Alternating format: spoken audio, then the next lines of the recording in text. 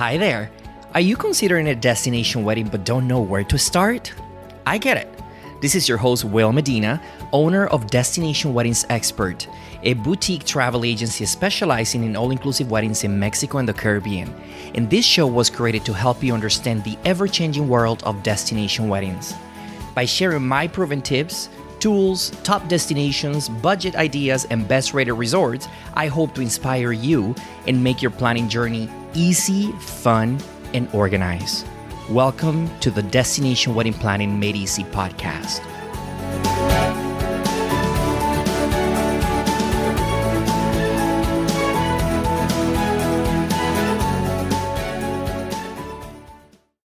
Welcome, everyone. So today, we are joined here with Will Medina. Just a little bit about Will Medina. He is the leader in the world of destination weddings. He helps brides create their wedding dreams, and he helps other travel agents build six-figure businesses by niching into the wedding market. Everybody, please welcome destination wedding specialist extraordinaire, William Medina. Thank you, Anna. Hi, everyone. Honored to be here and happy to talk about destination weddings. It's what I love, live, and breathe every day. So let's talk about it. Definitely. I would love for you to share with us how you got into destination weddings. Oh, God. So I have to start by saying I started as a travel agent, right? And this is like in my blood. I was born in the Dominican Republic. So shout out to my people in Punta Cana. And I was going there to school for hospitality management. I worked at resorts. I worked at the Punta Cana International Airport. So hospitality and resorts have always been like in my blood. Now, fast forward, I moved to the States back in 2005. And after working for a few years in a call center, kind of like on my other job, the whole 9-to-5 thing, I started talking with one of my friends because everyone was always asking me for like ideas and tips, like where should I go if I'm going to Punta Cana next summer? And I was doing that, as usual for free because I love it and because I knew the area. So long story short, in 2009, I did like 3-4 months of research and I found out that I could actually have a travel agency, and which was my dream, by the way, when I would graduate college in the DR, that's what I wanted to do. So it kind of came back full circle in 2009. By the way, guys, 2009, craziest time to start a travel agency right after the depression of 2008, excuse me. But I didn't know better. I was young and just wanted to have fun. And I opened my agency at that time. Then shortly after that, I remember the first trip that I planned. It was for a group of people. At the time I was living in Milwaukee, Wisconsin. And I had a group of friends that I took to the Dominican Republic. They fell in love with this resort. It was an all-inclusive resort. It was 4.5 stars, and it was just gorgeous. We spent 5 nights there. They fell in love, and they said, "We want to get married here next year." And I was like, "Oh, that sounds fun. I can do that." Right? And then I planned their wedding, and little by little, in a matter of like a year and a half, now that was attracting referrals. And I found out that that's where my love really was, right? Like as much as I love the vacation piece of it, it was kind of like, hello, group vacation and wedding, destination wedding. And the rest is history. I've been doing that. I've been doing this ever since. And we work all over Mexico, Jamaica, Dominican Republic. We've done Costa Rica as well. So usually Mexico and the Caribbean is what I specialize in. I had my own destination wedding in Riviera Maya. So I just love destination weddings. Awesome. And why do you love them so much more than local weddings? Okay, so this is a really good question. So I love destination weddings because, again, it combines the wedding portion of it, right? The celebration of love with an actual vacation for your friends and family. So what I've learned, I live in Florida, people. So what I've learned is that as a very frugal person myself, and this is full disclosure, and I say that to my couples all the time, I realized that a wedding at home was not really what I wanted to do. Like, and this was for myself, like when I started thinking about like, oh, if I ever did it, right? And also for my couples. So, you know, in addition to this being a niche that already exists, because so many people in America are spread out all over. We live in Florida, our family lives in Wisconsin. So people were going to have to travel here anyways, and it ain't cheap. Right. Right. Long story short, it was just, you know, I love the idea of you being able to spend this money, oftentimes less than a local wedding, and take it with a vacation for your people, give them an experience for 3 or 4 days that otherwise you will not have that time spent with your loved ones if they come to your hometown or your new town, whatever you might live. So for me, it's a little bit of the adventure piece. I got my passport ready to go. I'm always willing to travel, right? So it's the adventure piece. It is the cost savings. And also the fact that what I've learned is most of my couples are busy, right? They do not have the time to plan a wedding and deal with all of that stuff at home, which you guys do greatly, obviously. But it's just something that is in our DNA. If you're a wanderlust, you are just gonna want to go somewhere. Right.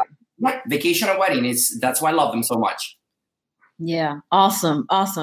Now, what are some issues? Let's kind of dive into what's going on, you know, right now, as far as, you know, we're dealing with COVID-19, you know, and it's such a scary time for even, you know, weddings stateside are being canceled, you know, cities are being locked down and reopened back up and things of that nature.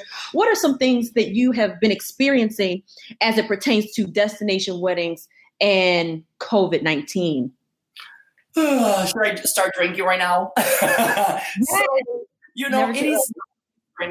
COVID has been devastating, right? It's no different than what we're dealing with in the States, with the exception that obviously people tend to fear like the unknown. And for a destination wedding, more often than not, couples have not gone to the destination. They have not gone to that particular resort, right? And let alone their families, right? So what we're dealing with, the travel industry as a whole, as well as the events industry, crushed, right? We've been moving weddings since March. Like just when I was actually scheduled to fly to Mexico to a friend's destination wedding 2 days before like the sky closed, right? It was like mid-March or whatnot. So it's been crazy because you are dealing with all of these cancellations.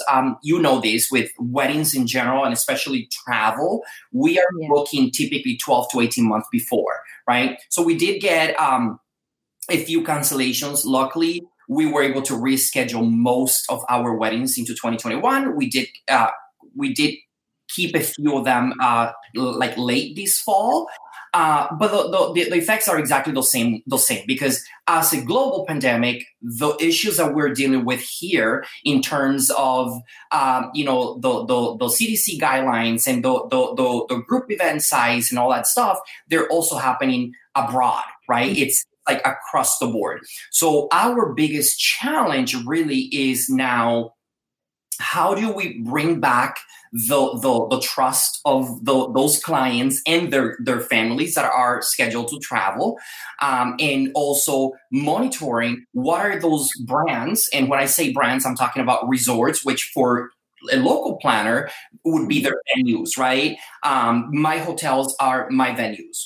Right. And it goes beyond the wedding because now we are going to send guests here, as we always have for the past 10 years, for 3, 4, 5, 7 nights, right? It's very important that we stay just monitoring those not issues, but those protocols, right? Like, how are they changing? Not every venue is doing or following the things that they should. Same thing happens with resorts, and that's where we come in.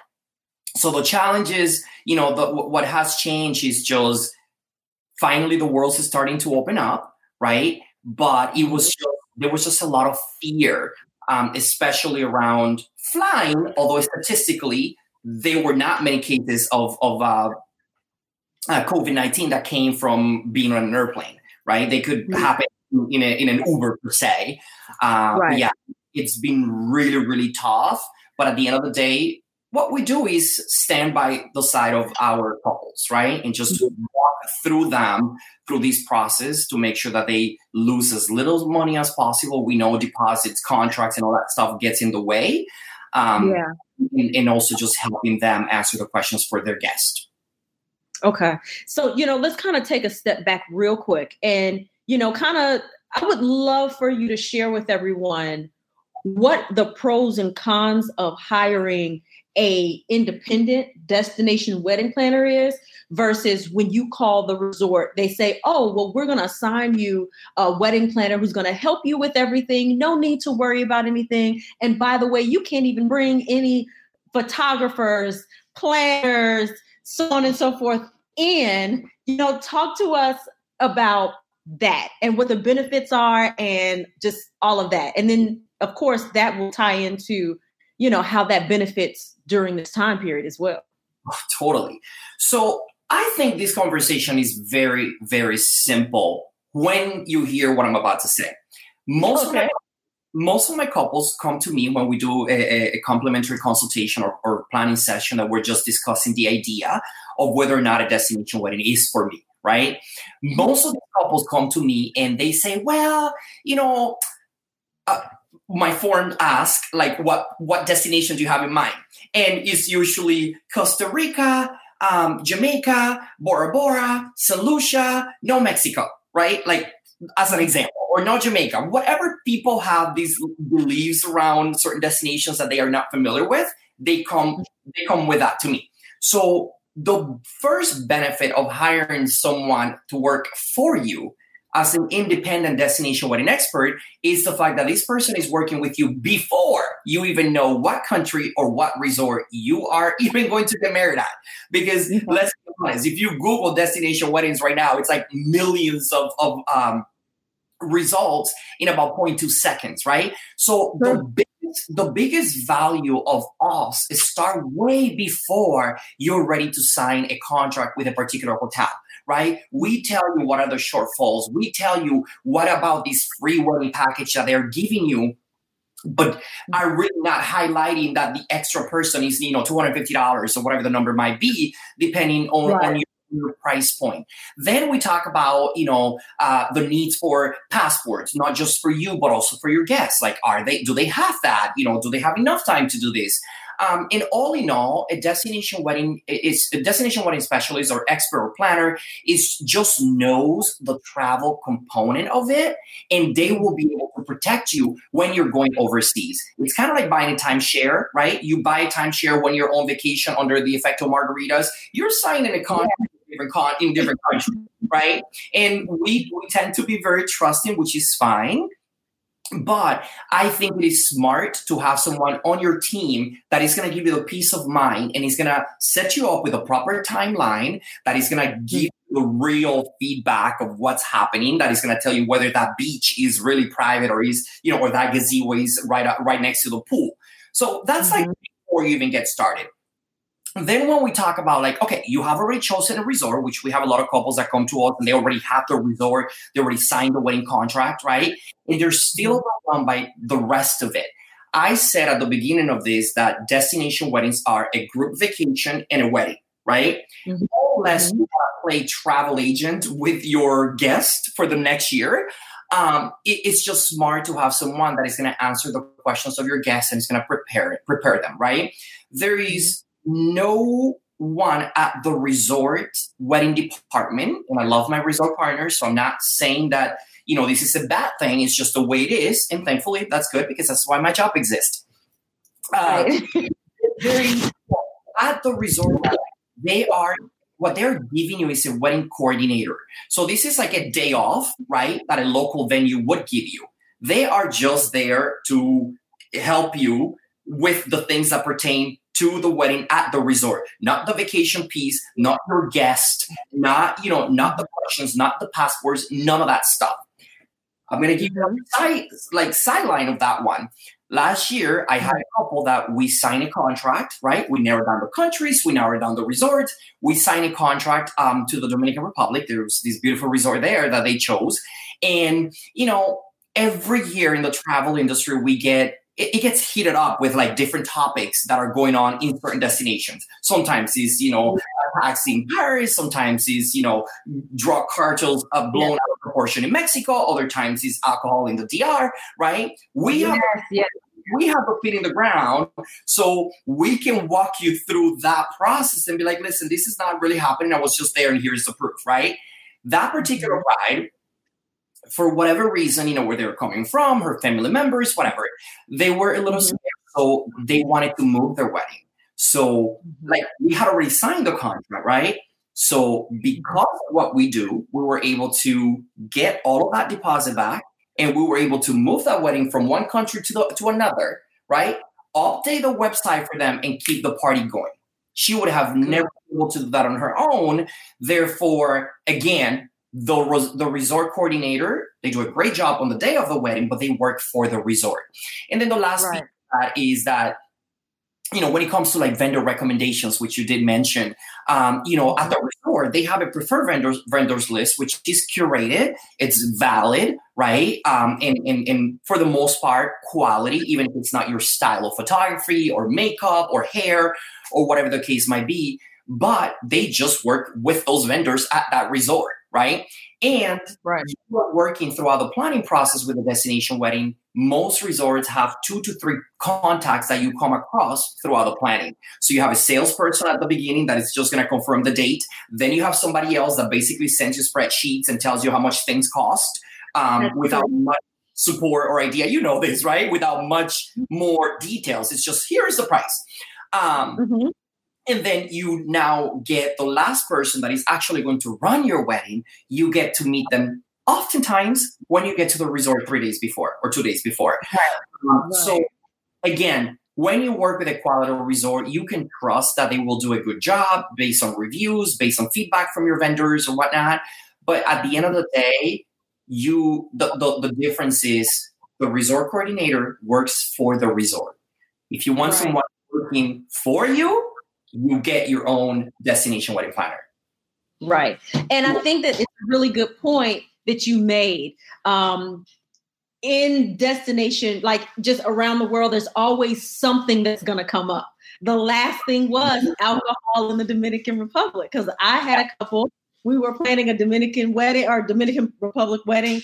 And it's so funny. I brought to her attention. I was like, are you sure that your guests are comfortable with it?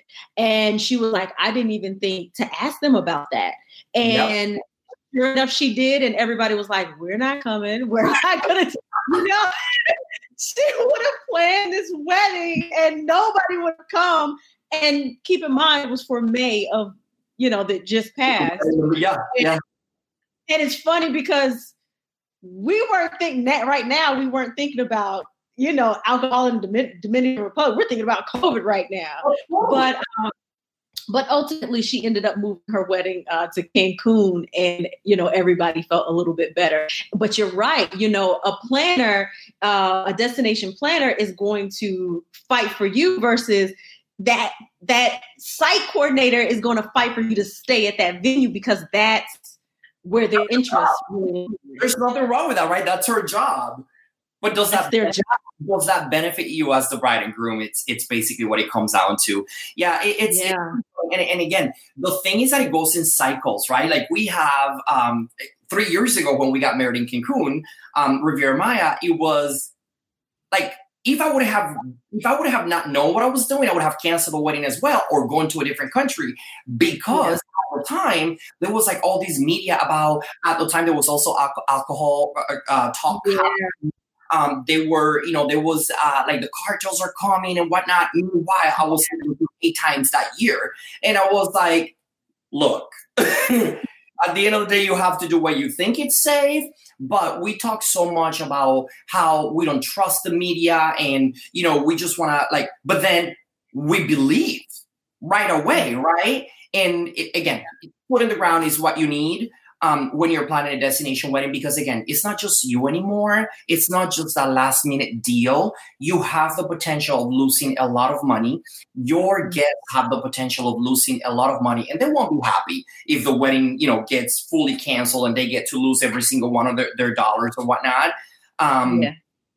And in the end, it's like, what do you do if you don't have a planner? You basically send your guests like, hey, we're getting married here, stay whatever the hell you want. And then go book on your own, do all these things. And then, which has happened to me, by the way, you've had guests that chose to book outside of the room block in this case. Yeah. We booked at the other insert resort name here. So, for example, there are 2 Hard Rock hotels. Super easy. You don't follow direction, or if you're not super familiar, to book the one that comes up cheaper at the top, right? Even if it's not the right one. And by the way, sometimes it's like $12. But my point is, it's just very important when you're inviting people outside of the country, especially to have a plan, right? And it's really hard to create that plan on your own with all the information in the internet. Right. So my question is this. Yes. Things are so unpredictable. When, I know that you have rescheduled weddings for your clients. When do you think that some of these destinations will be able to pick back up and start doing weddings? You know what I mean? Mm-hmm. Yeah, great question. And as of the time of this video, a lot of the destinations are already starting to open. It felt like it was a lifetime ago that they closed, but it was 3 long freaking months. So a lot of them are starting to open now in early June. Very similar plans are being followed as those in the United States, where it's in phases, right? I can tell you, for example, Cancun is just opening in a couple of days. And some people open right away. Others chose not to because they have so many cancellations that the occupancy level, meaning the percentage of clients that they will have on site, will not make sense for them to open, with 200 people when it's a resort that fits 3,000 as an example. So a lot of them are opening right around now in June. I know the Dominican Republic is reopening on July 1st, 2020. I will be playing on July 8th, 2020. That was the fastest I could find after the 4th of July. And then shortly after, I will be out there doing what we always do. When things get heated in any destination that we work with, the first thing that we do is I get back out on the streets. And by the streets, I mean on the skies, right? I catch a plane and I go see what's up. Because reopening doesn't mean safe, right? Reopening doesn't mean everything is normal, right? Or like what is normal. So it's very important for us as things reopen to actually go and experience, right? Am I gonna have like a lot of memes on Facebook? We're talking about like having these like the face mask like tan lines, like yeah. And it's, of course, it's not that hardcore as some of those memes, but it's our job to go out there and show the world what that is going to look like, right? Because we've seen the videos, they've told us what they're going to do, but I want to see in theory, what does that mean? So to answer your question, I think it's pretty safe to say a lot of the people that we're holding on for their destination weddings in the summer have either moved or canceled them. I know for a fact we basically lost all of March through. We had a couple of weddings, for example, that were happening in October, but they were like kind of like at the starting part of the game, so we didn't have like as many guests booked. Some of those also moved, but like our very next wedding is not until October, right? Once again, am I saying don't travel until October? I will be on that plane July 8th, and shortly thereafter go, do the rounds and make sure that I can guarantee my clients the experience that they are paying for and that they are hoping for there and their guests, right? But again, to answer your question, it is slowly starting to reopen. I'm actually really proud of the changes that I've seen with a lot of hotel brands, how they've implemented all those safety protocols and guidelines, to remove or reduce the spread. And we're talking about, extra sanitation in the rooms. They're steaming things. We're talking about they are definitely recommending and actually implementing social distancing, both at the restaurants, at the beach, at the pools. And then obviously the staff have to wear their mask, and some do gloves, some do hand sanitizers and so on. I will tell you from experience, and I am very picky, I've seen over 600 resorts, and by seen, I mean either tour or stay there over the past 10 years. And I will tell you, I only work with about 20% of those resorts. So I see a lot of resorts that you will never see on my Instagram because I'm not trying to promote that, right?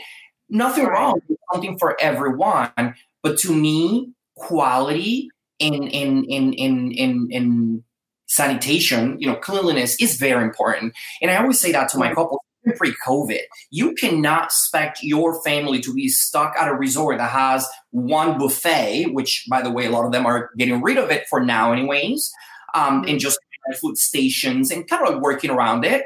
A resort that only has one buffet with not very clean or healthy, food preps and handling. So it's going to be a lot of hard work to, rebuild the industry, much like in the States. But I believe that the industry is resilient.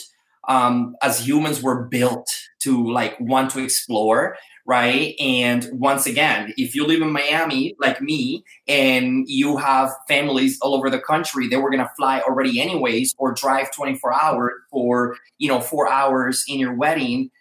If you already had that bug for your destination wedding, move it to 2021. And again, make sure that you're focusing on the quality of the places that you're working with.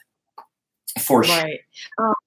And by the way, if anyone has any questions for Will talking about, destination weddings, just anything, please feel free to put them in the comments section, and so that way he can tackle those questions too. Yeah, I love that. So that's great to know that, some of these countries are definitely opening up. And truly my next question was going to be, what are some of the things that they're doing to ensure and do their part to reduce the spread of the coronavirus? What are some things that your couples can do to ensure that their wedding environment is safe for their guests? I feel that we all have a part to play on this, right? We stayed at home for weeks on end because we were trying to help, right?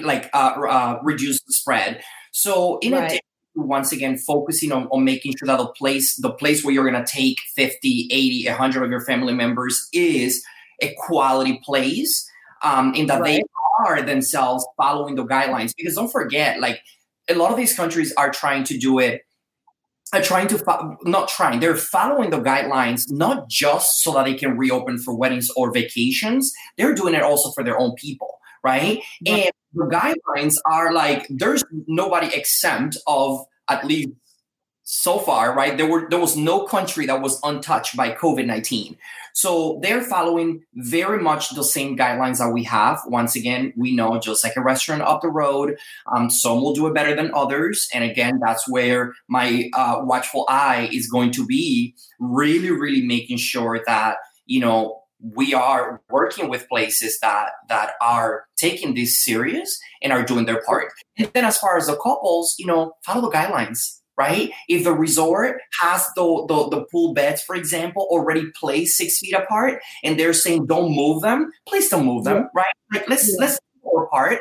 And sometimes when we are on vacation, we do forget, and we get a little, a little bit too entitled, if you will. So we have to do our part to protect, again, our guests, other people's vacation, and also the people of these countries that we're visiting that work very hard for us, and that do it with a smile on their face, which I trust we will see even with a mask. You'll be able to see it. Mm-hmm. Okay. Talk to us about passports. What has there been any restrictions on obtaining passports?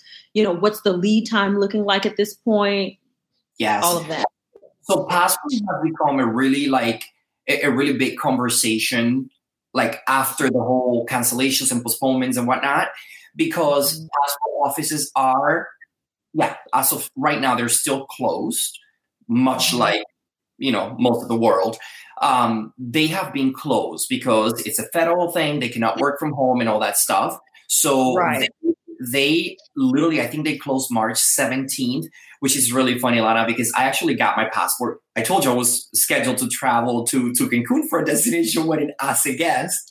And I got my passport renewed in person just a couple of days, before they stopped like the offices. Like I went in person. I was like, I am not sending my passport anywhere. But I never would have anyways because I'm usually gone. So I didn't have enough time, which is on average pre-COVID is between 6 to 8 weeks if you choose to do the regular application.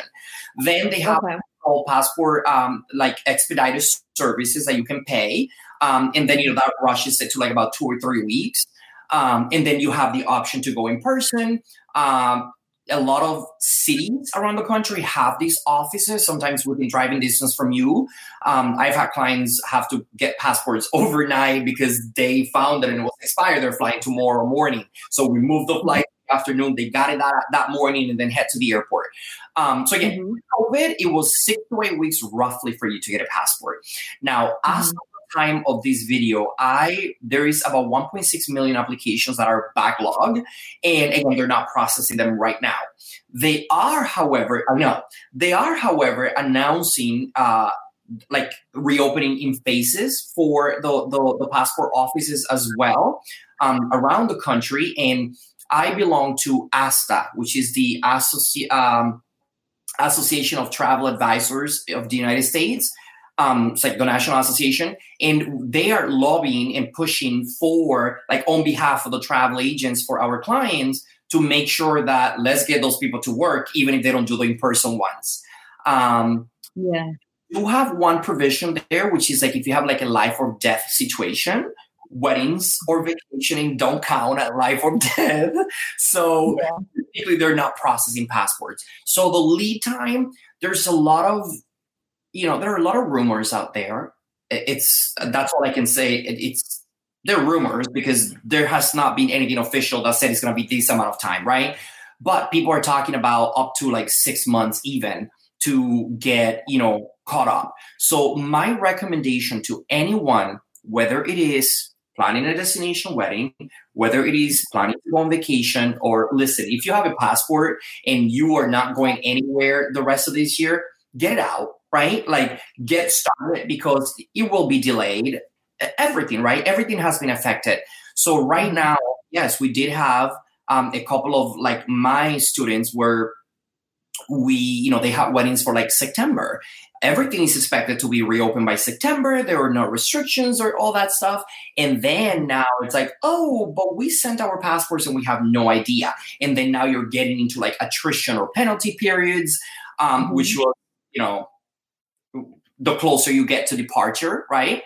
So it is expected to take way, way longer than the 8 weeks average. And my hope is that they reopen too, because it is very important, right?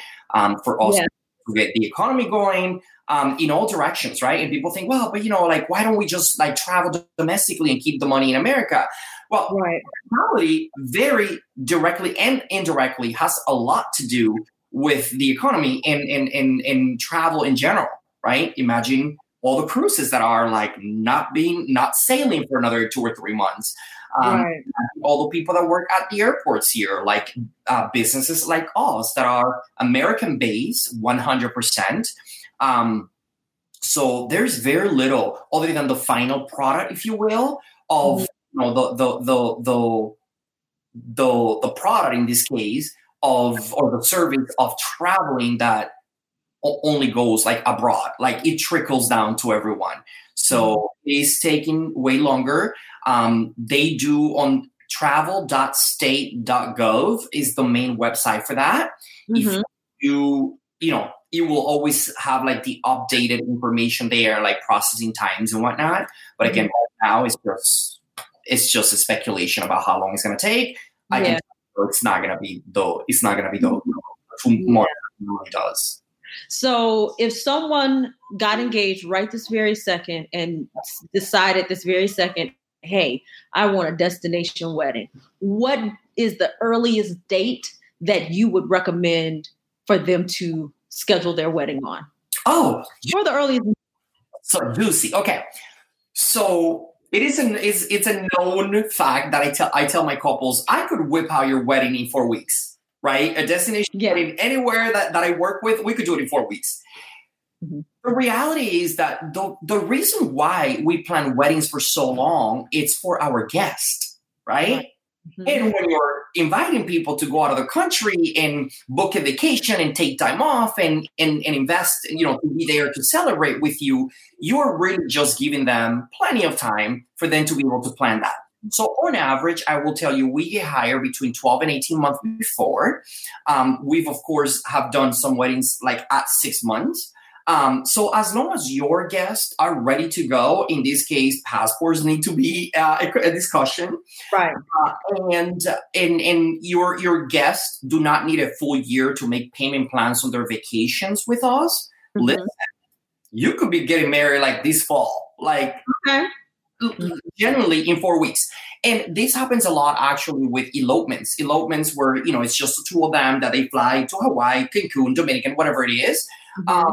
There's really not much prep to do, especially when you're working with either what they call an offsite venue, which are these like gorgeous beachfront restaurants that you can rent out, or you are working inside of an all-inclusive resort. As long as we can find your room at the hotel and a slot for the wedding department to perform your elopement celebration, we're in business. So again, you have to look at it. What my couples tell me, the most important thing about their destination wedding is that their guests that they care about are able to attend. So if your guests are ready to go, you could be flying out next month with me to Punta Cana. You could be doing that there. However, lead time, what I've noticed, it is the best. It is to 10 months and up, right? You can start. We have couples that are already planning for 2022. But generally speaking, it's closer to that 1 year mark. Yeah. Flights do not even become published until about 11 months before your wedding. Therefore, when we start, 14 months, 12 months before, we have all of this information ready to go, the booking forms, your website, all of that to send out, save the dates. So when those flights come out, your guests are ready to start essentially, booking right or making their deposits on their vacation. Mm-hmm. So planning time, once again, think about your guest list. Have the conversation with the people that matter the most in your life that you want there. And if they are ready to roll, we are ready to roll. Like, you do not need 1 or 2 years to plan a destination wedding for sure. Yeah. So that's awesome. So what are, with COVID-19, what are some new travel trends that you're starting to notice? Yes. So some of these are not really trends, but they're really going to be they're going to have the spotlight on them right now because, again, COVID-19. One of the things that I make sure when I'm talking with my new couples that we keep in mind, which is very important, it is the destination that they're going to for their guest. What is the time frame for them? Like, what is the time in the air for them to get there? Right? Mm-hmm. This is very important because typically you have your guests are attending your wedding in, again, typically Mexico and the Caribbean. They are attending your wedding for anywhere between 3 to 7 nights. So that means it's a short weekend for a lot of people. They're flying in on Thursday, they are flying out on Sunday or Wednesday through Sunday and so on. So now, depending on where most of your guests are coming from, this is a very important conversation before COVID.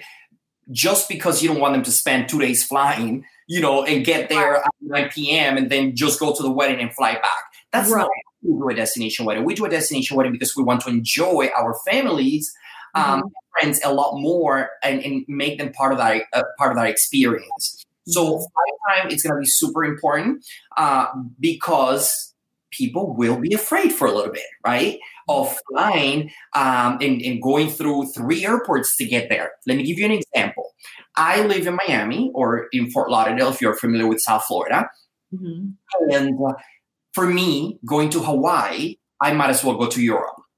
It's just so damn far. Yeah. I need 3 planes. I need connections, right? It's so far in the time difference, all of that stuff. But again, pre-COVID, the time difference would have been a conversation. Right now, I do not want to spend all that extra time going through airports and, in touching things and planes and whatnot. The same thing happens if I was to go, for example, to like Los Angeles, California, or even Los Cabos in Mexico.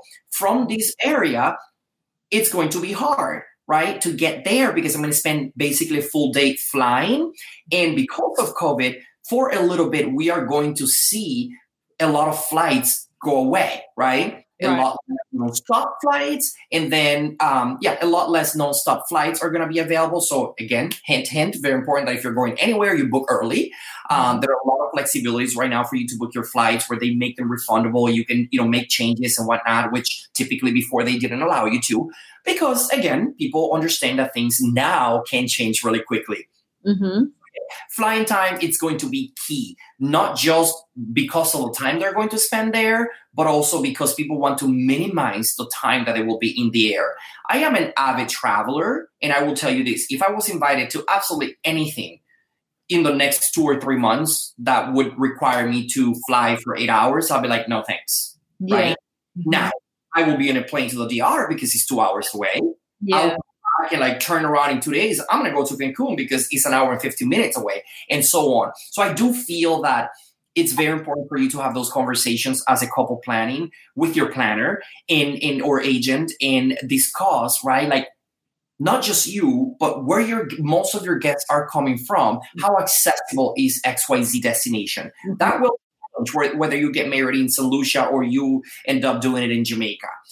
So time, I think it's going to be super huge. For the reasons that I just mentioned before. Another thing, it is private villas and or boutique hotels, right? Now, there's a catch on this one. It depends on the size of your group. It depends on the things that they like to do, because one of the beautiful things about a boutique hotel is that you don't have a ton of people to deal with, right? You have stayed in boutique hotels, for example, in Mexico and Guatemala, or even in Fiji, where it's like 12 suites. And it's like, we are social distancing by default. We don't have to worry about it because my suite is like, I got to walk half a mile to the beach. Just kidding, not half a mile. You know what I'm saying? Like it's space because it's a more luxury product, right? It's designed for that kind of like exclusivity, if you will. So those are going to be really big for a certain market. Right? If it's within your price point, if your friends and family are not going to be bored because they're not going to have entertainment at the pool and things like that, it's going to be a great option for a lot of people because again, social distancing, it's already part of the experience that they promote. Right. And then the third one, it's going to be resorts with like one wedding per day, right? This is not very common in the industry when you're talking about all-inclusive resorts for obvious reasons, right? Weddings are a big chunk of their business. And when you have a resort that has, let's say, 900 rooms, they have the space to have, 4 weddings in a day. And if they do truly specialize in destination weddings, they have the capacity, they have the staff to make sure have a lot of, they have a lot of things going on. So my point with this, I'm not trying to say that resorts that won't allow you one wedding per day are not going to be good for you. I'm just saying it's going to be yet another trend that people are going to be looking for in order to have that more intimate experience that is going to, for example, once the spas are able to reopen, you're not going to have, 27 other bridesmaids at that particular spa. So those resorts with one wedding per day, I think they're going to be big. But in the end, even large resorts, which is the flip side of this, even really large resorts, or what we call mega resorts, which are super popular for the larger groups, right? You have 90 people coming, you have 75 people coming. When you have those resorts, it's like they already have the space also to social distance. So 11 pools and they close 4. Guess what? They're only selling 50% of the rooms anyways, at least for the time being. So I think the space is there, but it's definitely going to be, again, a game of quality. Just focusing on who is handling this and what are they doing moving forward to ensure that, social distancing, the entertainment, which is a big part, like nightlife. We choose a lot of resorts based on the group style. Like, if you guys want to be drinking until 2 a.m., or, just having fun with your friends. Because again, when everybody flies home, we get back to our busy lives. Yeah. And I might not see you, which happened in our wedding, by the way. We got married in February and we wouldn't have seen our families until December again. So we wanted to have a place that was fun, that had we were able to be together and enjoying the amenities past 9 p.m., right? Mm-hmm. So kind of like a little contrasting on that one, because it's going to depend on what your group needs. But I think that's going to be a really big trend where some hotels are going to pull back on, kind of like the wedding factory, if you will, where 9 weddings a day. Gotcha. I mean, they'd have to keep up with sanitation, and, linens and, kind of flipping things around. Because I know that there's some wedding, resorts that will literally do weddings throughout the day. And, being able to change out flowers and change out things that, people interact and touch throughout the wedding, I can definitely see them kind of pulling back on that. So, okay, we've got our destination wedding plan. We've got our things adjusted. We're ready to go. Is travel insurance a good idea? Is wedding insurance a good idea? That has been definitely a big question as it pertains to COVID. What is your take on the travel insurance? Listen, insurance is one of those necessary evils. Okay, you don't want to buy them, right, for anything until you actually need them. And sadly, it doesn't work that way, right? If your house has a fire, you need to have insurance before you actually need it. What I stand on this is, and again, I will continue to speak pre-COVID and post-COVID. Personally, I don't travel without travel insurance. Okay. I have been working on vacations and helping families and couples for 10 years already. So I've seen enough of what can happen when you don't have insurance and the smallest accident happens to you in destination versus when you do have it. Right. And let's be honest, we are humans. We go on vacation. It doesn't matter where you go on vacation. You're tasting different foods. You're exposed to the sun for X amount of hours. You're drinking more than you normally do at home, except during COVID. I'm not judging that part. So it's very important to know that accidents can happen no matter how luxury or nice your resort could be. And this could be inside of the property, outside of the property, or it could be even before where you actually have to go. So typically the conversation on travel insurance go like this. Oh, I'm going. It doesn't matter what happens. I'm going. I need this vacation, right? All of a sudden something happens and you're not. And something happens. Once again, we are human beings. We're like live beings. It could be to your family member. It could be to you. It could be in the destination. And it could be a hurricane, right? So travel insurance is always a wise investment. Again, I personally don't travel without it. And I didn't like the first 2 years when I didn't know, right? So I was like, oh, you don't know. But I always make the offer to our clients. We always explain to them that it will protect you before your vacation and most importantly during your vacation. What a lot of people don't realize is that even if you have a really good insurance in the United States, which is not very common these days with employers, once you are off, like outside of the country, a lot of these policies don't cover you. So if you look at like most of them, I'm talking about like 90+% of these plans don't cover you. So if you look at your passport on page 6, it actually says there, please consider travel insurance. And it tells you there about these. It may not cover you overseas. And it talks about, even Medicaid and Medicare might not. So again, to me, it's always a wise investment. And if you think about the small investment compared to what everything else that you're already paying for, we usually say it's roughly between like 6 and 10% of your investment. Guys, when you're going to an all-inclusive and you're attending a destination wedding, you spend, let's say, $1,500. Depending on your age and on your age and like where you live, we're talking about $100 and change for a travel protection plan that can give you, depending on the reason, whether it's covered or not, up to 80% or absolutely every single dollar back. Okay. Super important. I cannot stress it enough. It's always been something that we make part of our process. And I believe so much in it, as much as I don't like buying insurance for my iPhone. I don't like buying insurance for my car. It's like, ugh, why do I have to do this, right? But when you're spending a couple of $1,000s, and to me, the most important thing is your time, right? You get one vacation a year. And if I'm being honest, for a lot of the clients that I see that are attending an event, they haven't gone on vacation in 3 years, 5 years. You get that one vacation booked and something happens and now you got to lose your money, right? Because the airline is not doing XYZ, because such and such. Right. So 20 years from now, when COVID is not a thing, travel insurance. Shorter. I hope it's less than 20 years. Totally.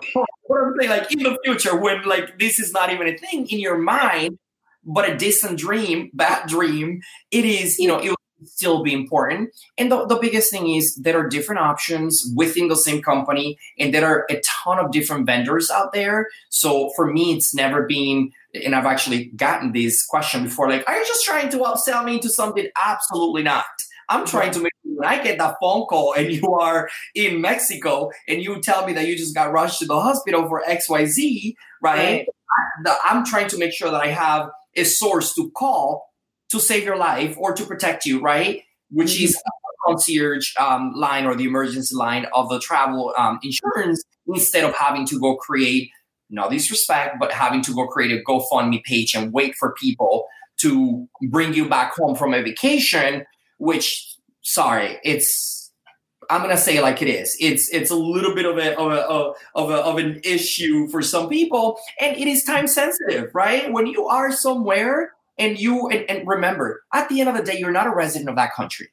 So when they ask you to pay, you have no choice. You are not a resident there. You don't have a home there. You're on vacation for 5 days, so they will need a credit card to take to even admit you. And this is in a lot of places.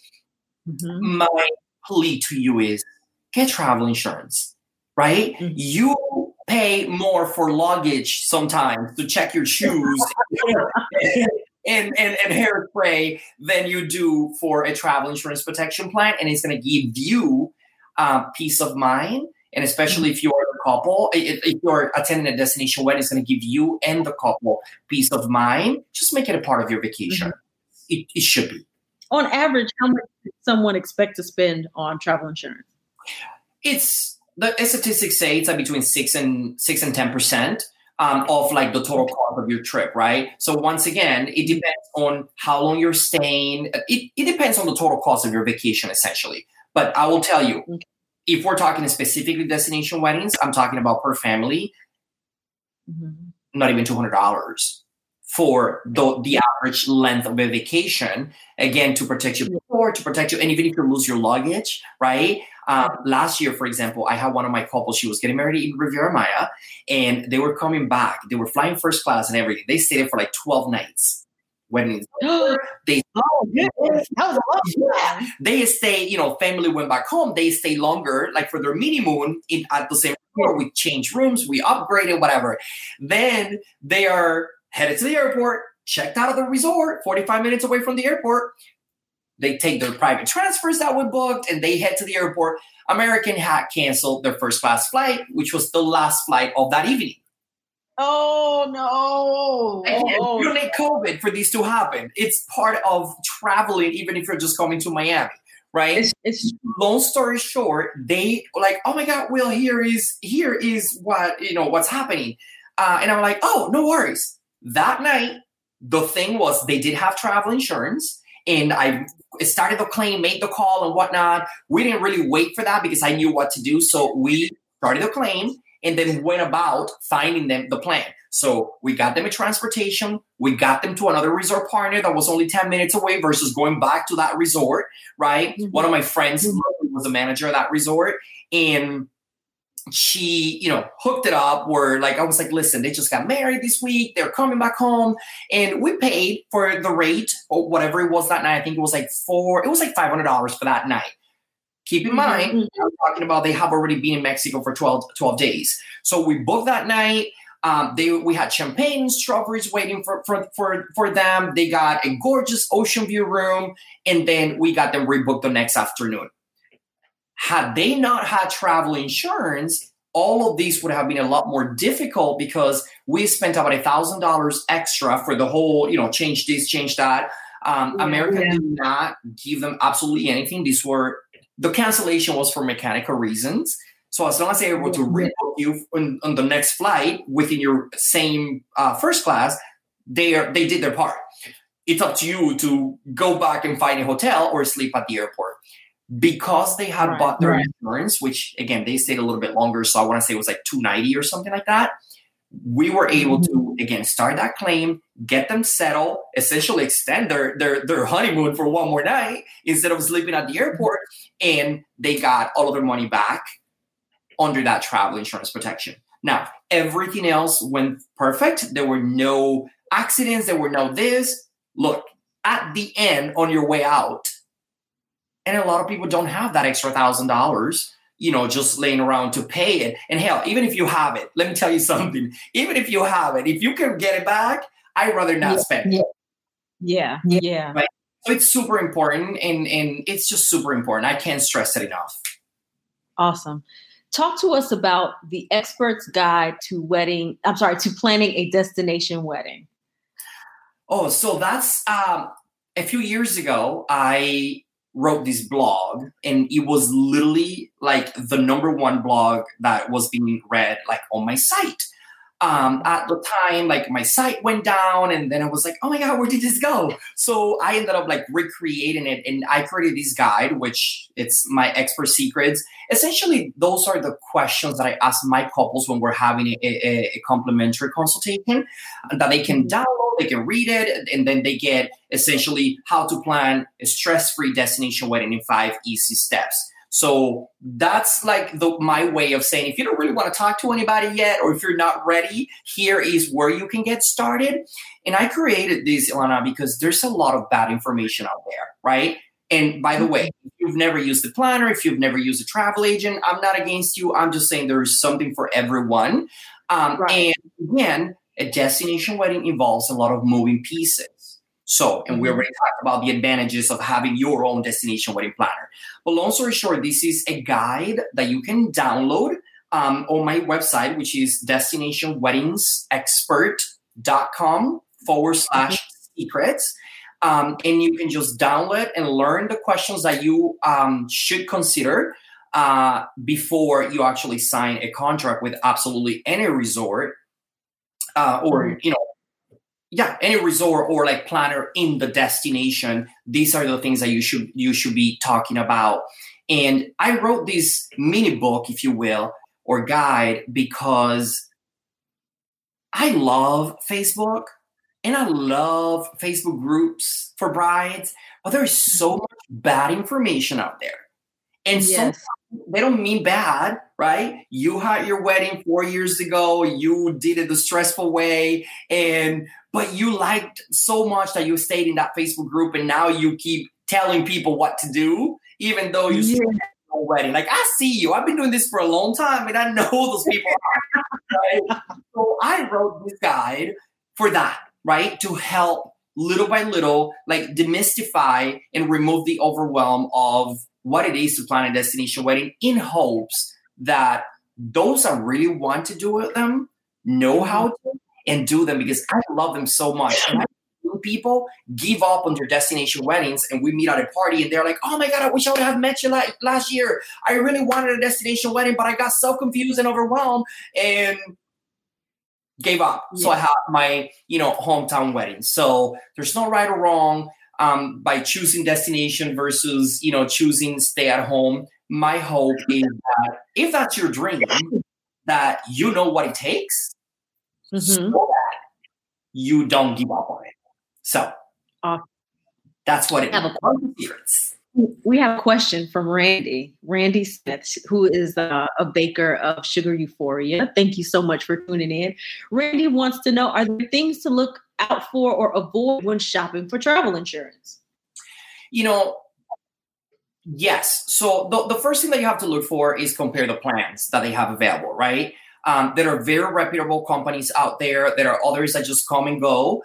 We do primarily work with two companies. One of them is called Travel Safe. The other one, which is the one I use for my own plans every year, it's called Allianz, right? And this is a huge insurance company. Now, one of the things that I would look for, depending on when you're traveling and if it's available, it is what they call cancel for any reason, right? That just basically means there are no questions asked up until about 2 hours before you get on that plane. We say 24 hours just to kind of be on the safe side, with time differences and whatnot.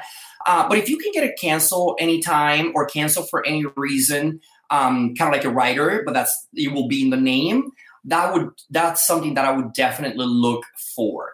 Now, keep in mind, most insurance companies, they will remove that rider if you don't deposit or if you don't purchase the plan within the first 10 to 14 days from your original vacation deposit, right? Not when you paid it in full, when you gave us that first $100 to plan your vacation, right? That's your deposit date. And then that's when we actually present you the quote and we show you the options and whatnot.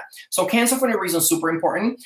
I've seen a lot of companies right now during COVID that have gotten rid of the plan for obvious reasons, guys. I hope it comes back, right? Like that rider.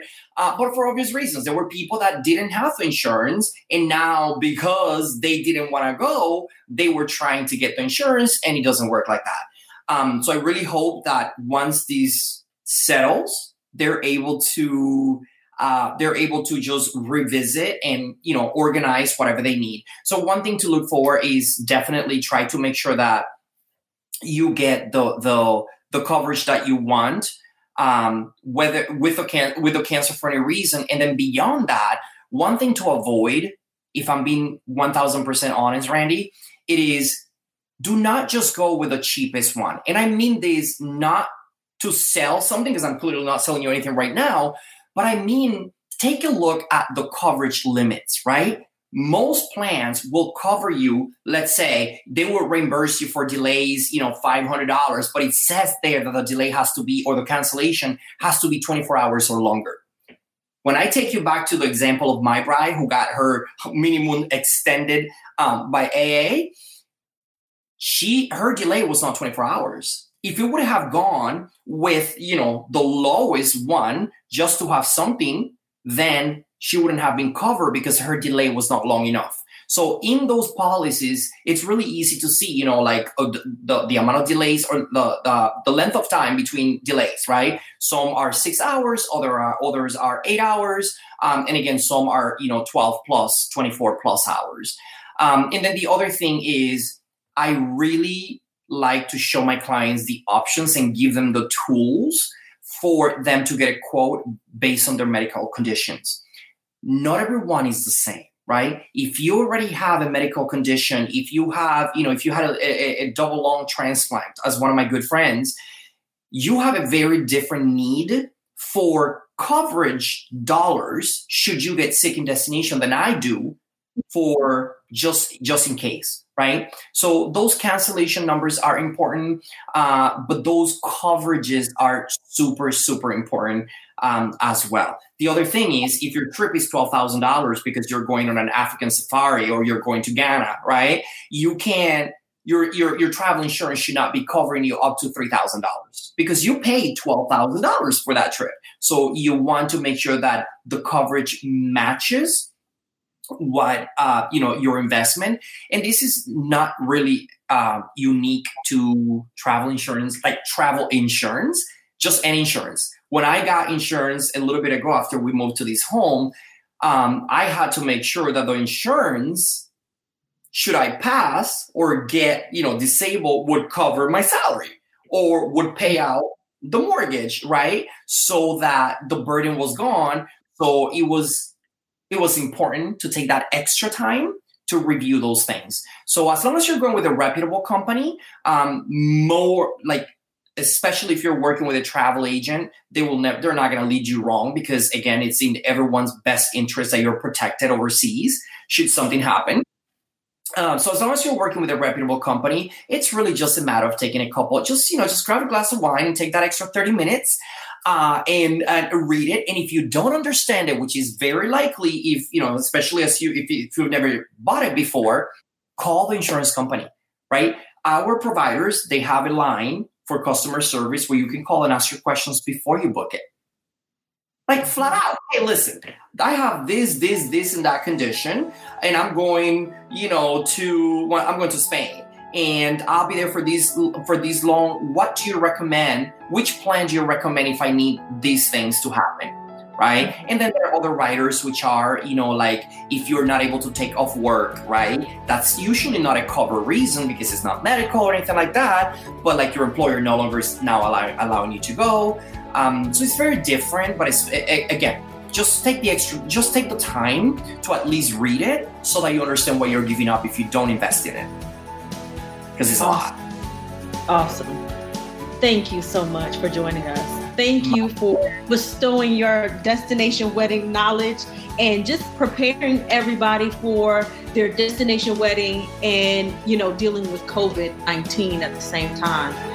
And we'll see you then. Thank you so much, Will. Thank you, guys. Stay safe and stay kind. Bye.